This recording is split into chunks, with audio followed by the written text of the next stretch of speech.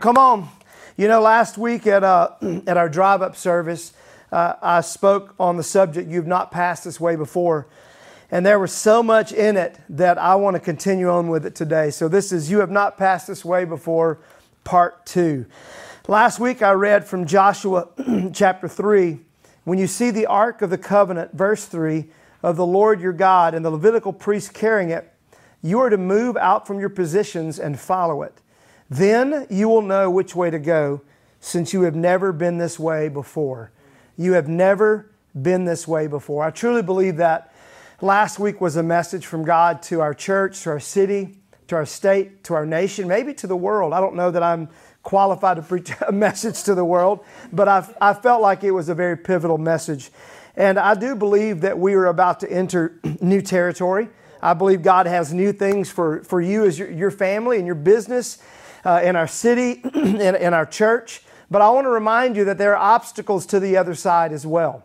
There are always obstacles to the other side. And what you find with Israel, the first generation, when they came to the Jordan River, is that they had two situations, obstacles that made them wander for 40 years. The first one was unbelief, and the second one was fear. These are the two reasons that they had to wander for 40 years in the wilderness. Well, you know, the vaccine for unbelief and fear is this: faith and love. That's the vaccine for unbelief and fear. So if you ever find yourself in a place that you have unbelief and you're getting fearful, focus on love and ask God to build your faith. We have never gone where we are about to go as a church.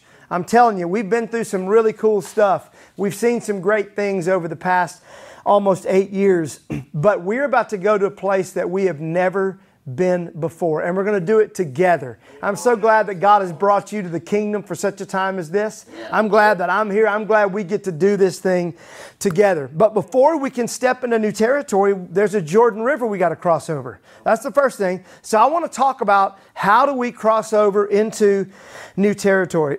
God gives Joshua some direction on this, and then Joshua gives the direction to the people. I read it a moment ago. He said, when you see the Ark of the Covenant of the Lord your God and the Levitical priest carrying it, you are to move out from your positions and follow it. So if you're taking notes, write this down. Remember this, though, before you write it down. The Ark of the Covenant is symbolic of the presence of God.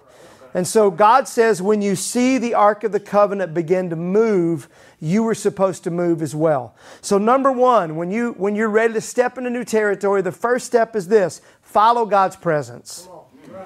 I want to tell you as your pastor, it is time for us to seek after and follow God's presence more than ever before.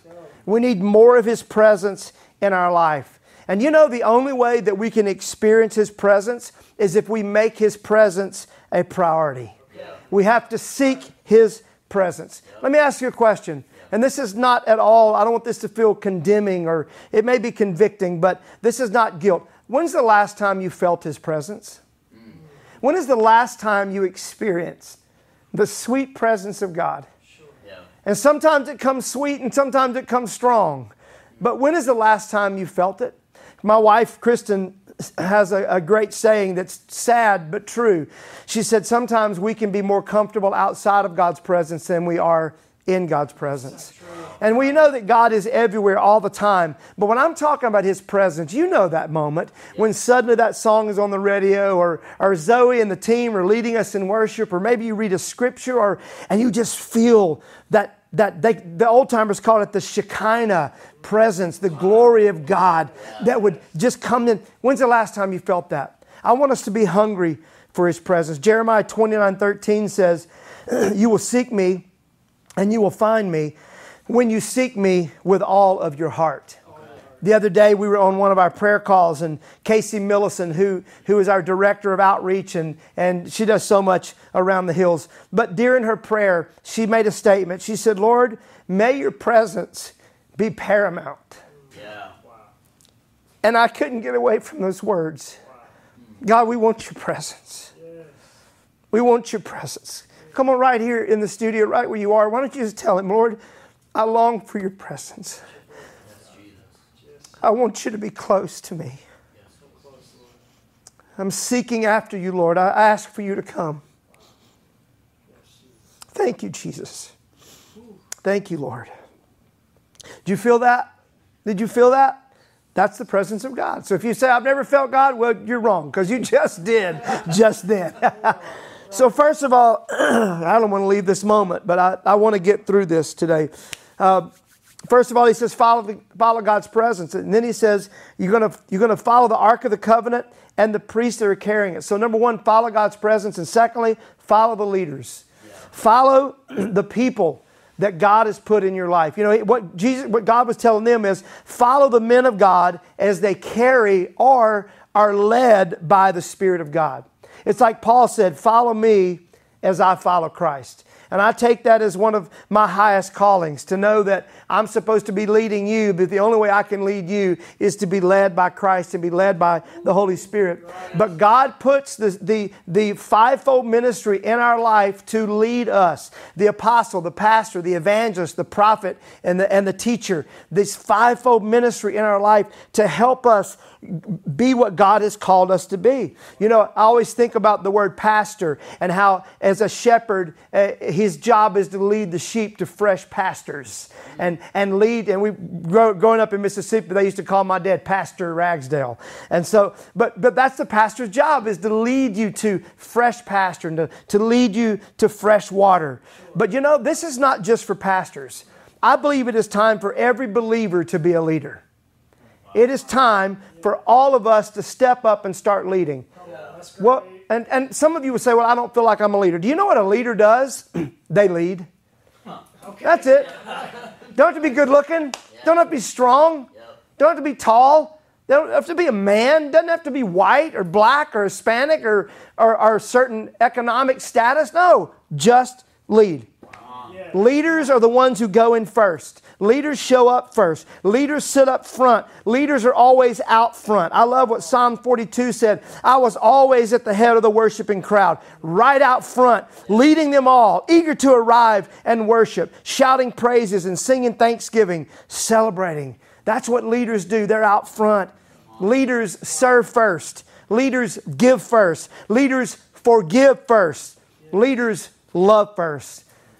I want to encourage you to lead your family, lead your community, lead your workplace, lead your school. How about this? Lead your social media community. Okay. Yeah. They are following you after all. Yeah. So lead them.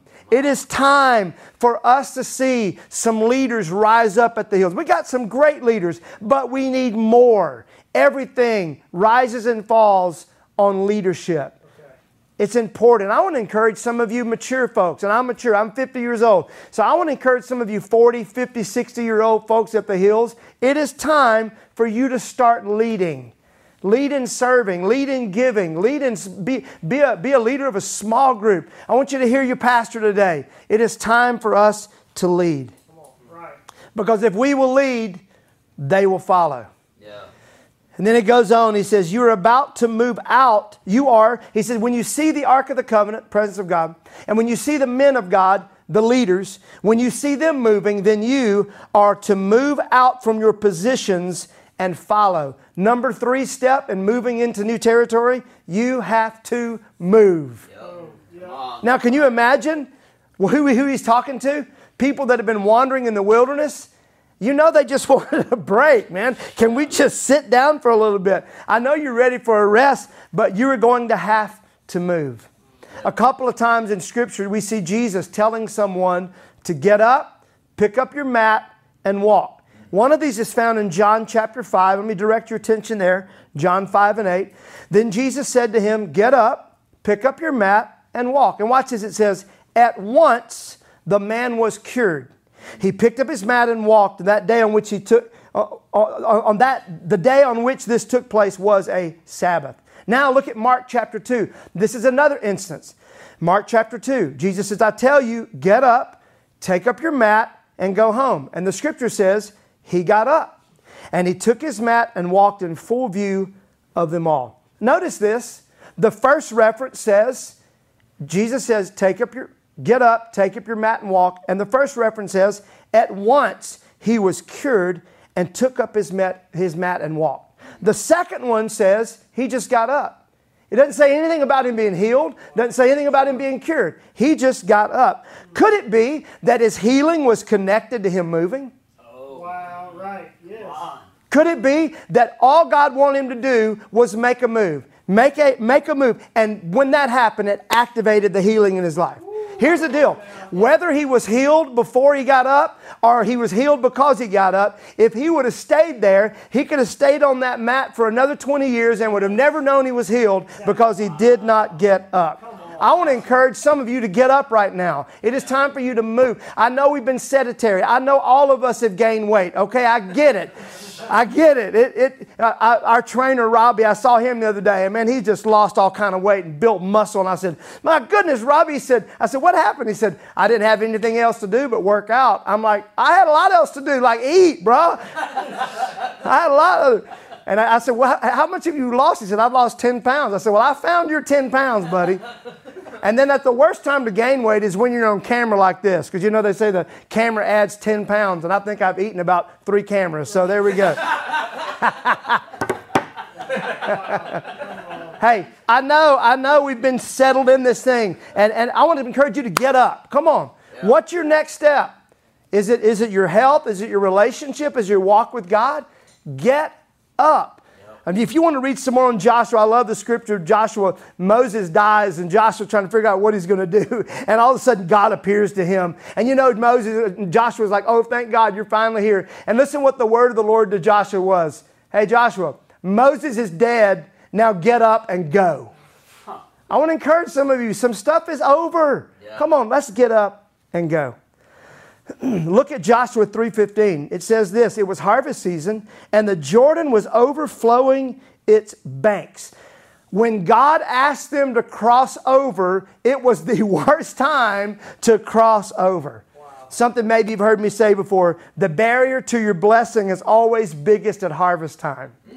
God always asks you to do something when it's the worst time to do it. Yeah. We're going into a construction of a new building when we're in a recession. Come on now. Right. And you know the Bible tells us that the feet of the priest were the first feet to be put into the water. There. Remember, raging water? Raging. And God says the priests have to put their feet in first. Wow. You know, God rarely asks you to do something that you can do on your own. It always requires some faith and some God. Yeah. So I want to encourage you on the 4th step today, and that is this, a step of faith. Yeah. It's going to require you to take a step of faith. Not just get up, not just take up your mat, but start walking.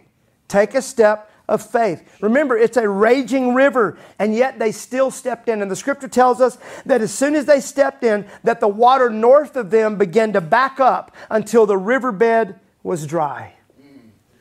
Look at Joshua 3:17. Meanwhile, the priests who were carrying the ark of the Lord's covenant stood on dry ground in the middle of the riverbed as the people passed by. And they waited there until the entire nation of Israel had crossed the Jordan on dry ground. You see, God performed the miracle, but it took the faith of the priest stepping in to activate it. Wow. Yeah. Wow. God is going to ask you to do some things in this next season that are going to require faith. They're going to require faith. They're going to require you stepping out. You're going to be a little scared. But I would encourage you, if God tells you to do it, go for it. Another thing to note, and I love this, is that the priest stood in the riverbed until the entire nation of Israel crossed over. Hundreds and hundreds of thousands, if not millions of people. We're not sure how many died in the wilderness. But we know it was a whole bunch of people that crossed over. And the priest stood there with the Ark of the Covenant until everyone crossed over. Let me tell you something. As your pastors, Kristen and I, and our pastoral team and our staff, we are not going to be satisfied until each of you is walking in the abundance of the promised land. Wow. We want to stand there, stand in the gap until you get where God wants you to go. And then Joshua said to the people, Joshua 3:5, sanctify yourselves, for tomorrow the Lord will do wonders among you. Amen. Sanctify yourself. What does that word mean? The old timers used to talk about being sanctified. Are you sanctified? What does it mean to be sanctified? It means this, to remove yourself from the world. Wow.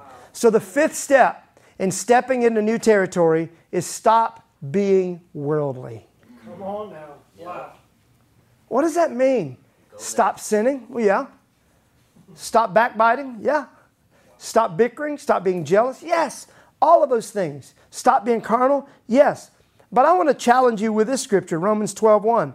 I therefore urge you, brothers and sisters, in the view of God's mercy, to offer your bodies as a living sacrifice, holy and pleasing to God. This is your true and proper worship. And here he says in verse 2, do not conform to the pattern of this world, but be transformed by the renewing of your mind. Then you will be able to test and approve what God's will is, His good, pleasing, and perfect will. As I watched our nation really turn against each other, as I've watched left and right and black and white and everything in between just kind of being torn apart and attacking one another, the thing I keep asking myself is, what is my job as a citizen of the kingdom? Yeah. How am I supposed to act as a citizen of heaven? Because you know, as a citizen of heaven, as one of God's children, we're called to do things differently. Okay. Sure. Yes. We love our enemies. Yeah. We turn the other cheek. Okay.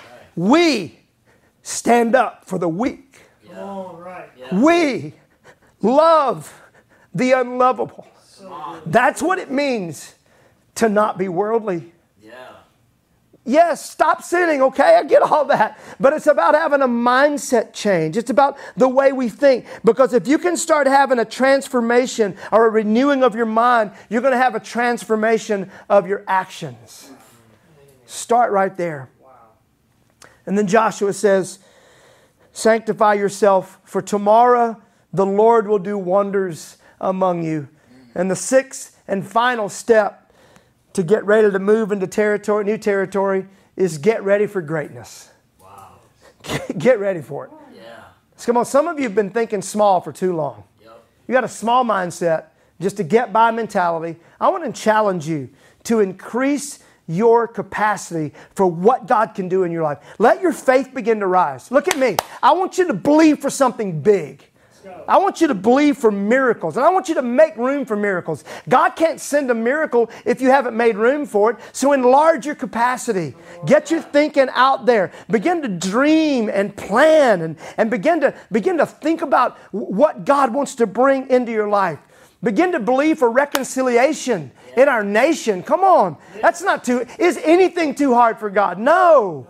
Begin to believe for revival. Begin to believe that as soon as we go back to in person, that people from all over are going to start coming. As soon as we move into our new building in phase 1, that we're just going to pack that thing out and that we're going to have thousands and thousands of people making next steps toward Jesus Christ. That's what I'm believing for. I don't want to just get in a building. I want to get in a building so we can see a harvest for God's glory. Amen? Come on, clap your hands right there at home. Come on. Ephesians 3:20, you've heard me quote it, I love it. Now to Him who is able to do immeasurably more than all we ask or imagine according to His power that is at work within us. So whatever you can dream up, whatever you do to get ready for greatness, you have not even scratched the surface for what God is believing to do in your life. Come on, do you receive this word today? If you do, just say amen. Amen. Right there at home in the studio, just say amen. Amen. Man, I feel it today. You have never been this way before. And I'm so excited that we get to experience this journey together. Let me pray for you. Lord, I just thank you for every single person that is viewing right now, that's engaged into this message time. And Lord, I just pray for them right where they are. God, I pray for those that are walking through tough times and trials, Lord, that you would come close to them. God, I pray that you would give us all a hunger and a thirst for your presence. I pray, God, that you would just show up in the kitchen, Lord, that you would show up in the car, that your presence would be so manifest that there would be no question that you've been there. God, I pray that you would allow us as leaders to lead our church exactly where we're supposed to go. And I pray, God, you would begin to raise up leaders. People, Lord, that in their heart they know they're supposed to do more, but they don't know what it is.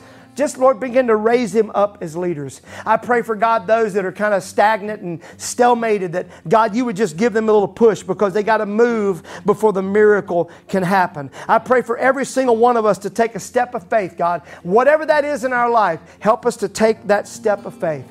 God, forgive us for being worldly. Forgive us, God, for thinking like the world and being sucked into the way that they do things, Lord. Right now we're turning our heart to you. We want you, Lord, to renew our mind so that we can be transformed. And finally, Lord, I'm believing for great things today. I'm believing for miracles today, Lord. I'm believing for relationships to be restored. I'm believing, Lord, for the windfall that needs to come. I'm believing for that. A supernatural windfall. I'm proclaiming it and prophesying it in Jesus' name. And I thank you for it today, Lord. I give you glory and honor in Jesus' name. Thank you, Lord. I want to thank you again for joining in. And I want to give you an opportunity this morning, or if you're watching this in the evening on demand, I'm not sure where you are, but I want to give you an opportunity to give Jesus your life. You talk about the greatest new territory you could ever move into is becoming a citizen of heaven, becoming a son and daughter of Jesus Christ. Maybe you've been a follower of Him, but you've drifted away. Come on back home. Yes. He's waiting for you. He loves you. He cares for you. He's been watching you. He loves you. He has not given up on you. Listen to me. That's a word for someone. He has not given up on you. Yeah. You have not done too much for Him to turn His back on you. Yes. He's just waiting for you. You know, the Scripture tells us, He said, I will be with you always. So if you don't feel close to God, then you're the one who moved. So come on back home. He's waiting on you. And for those of you that have never began a relationship with Jesus Christ, how do I do it? I'm not a church-going person. I don't know Scriptures. I don't know how to pray or fast, or I don't even know those songs y'all were singing a while ago. It's really, really simple. The Scripture tells us this: believe in your heart, confess with your mouth, and you will be saved. So I want to lead you into prayer right now. I want all the folks in the studio, those of you at home, come on, everybody, just repeat after me. Say, Lord Jesus, thank you for your grace. I thank you that you have shed it on me. I receive it. I want your life more than my life. I know that you shed your blood for me to be saved. So I receive it. I confess my sins. And I also confess that you are God. I receive you as my Savior and as my Lord. Cover me with your Holy Spirit. Fill me completely and help me to live an overcoming, abundant, and everlasting life with you. In the mighty name of Jesus. Amen. Come on, everybody say amen. Let's celebrate with these folks right now.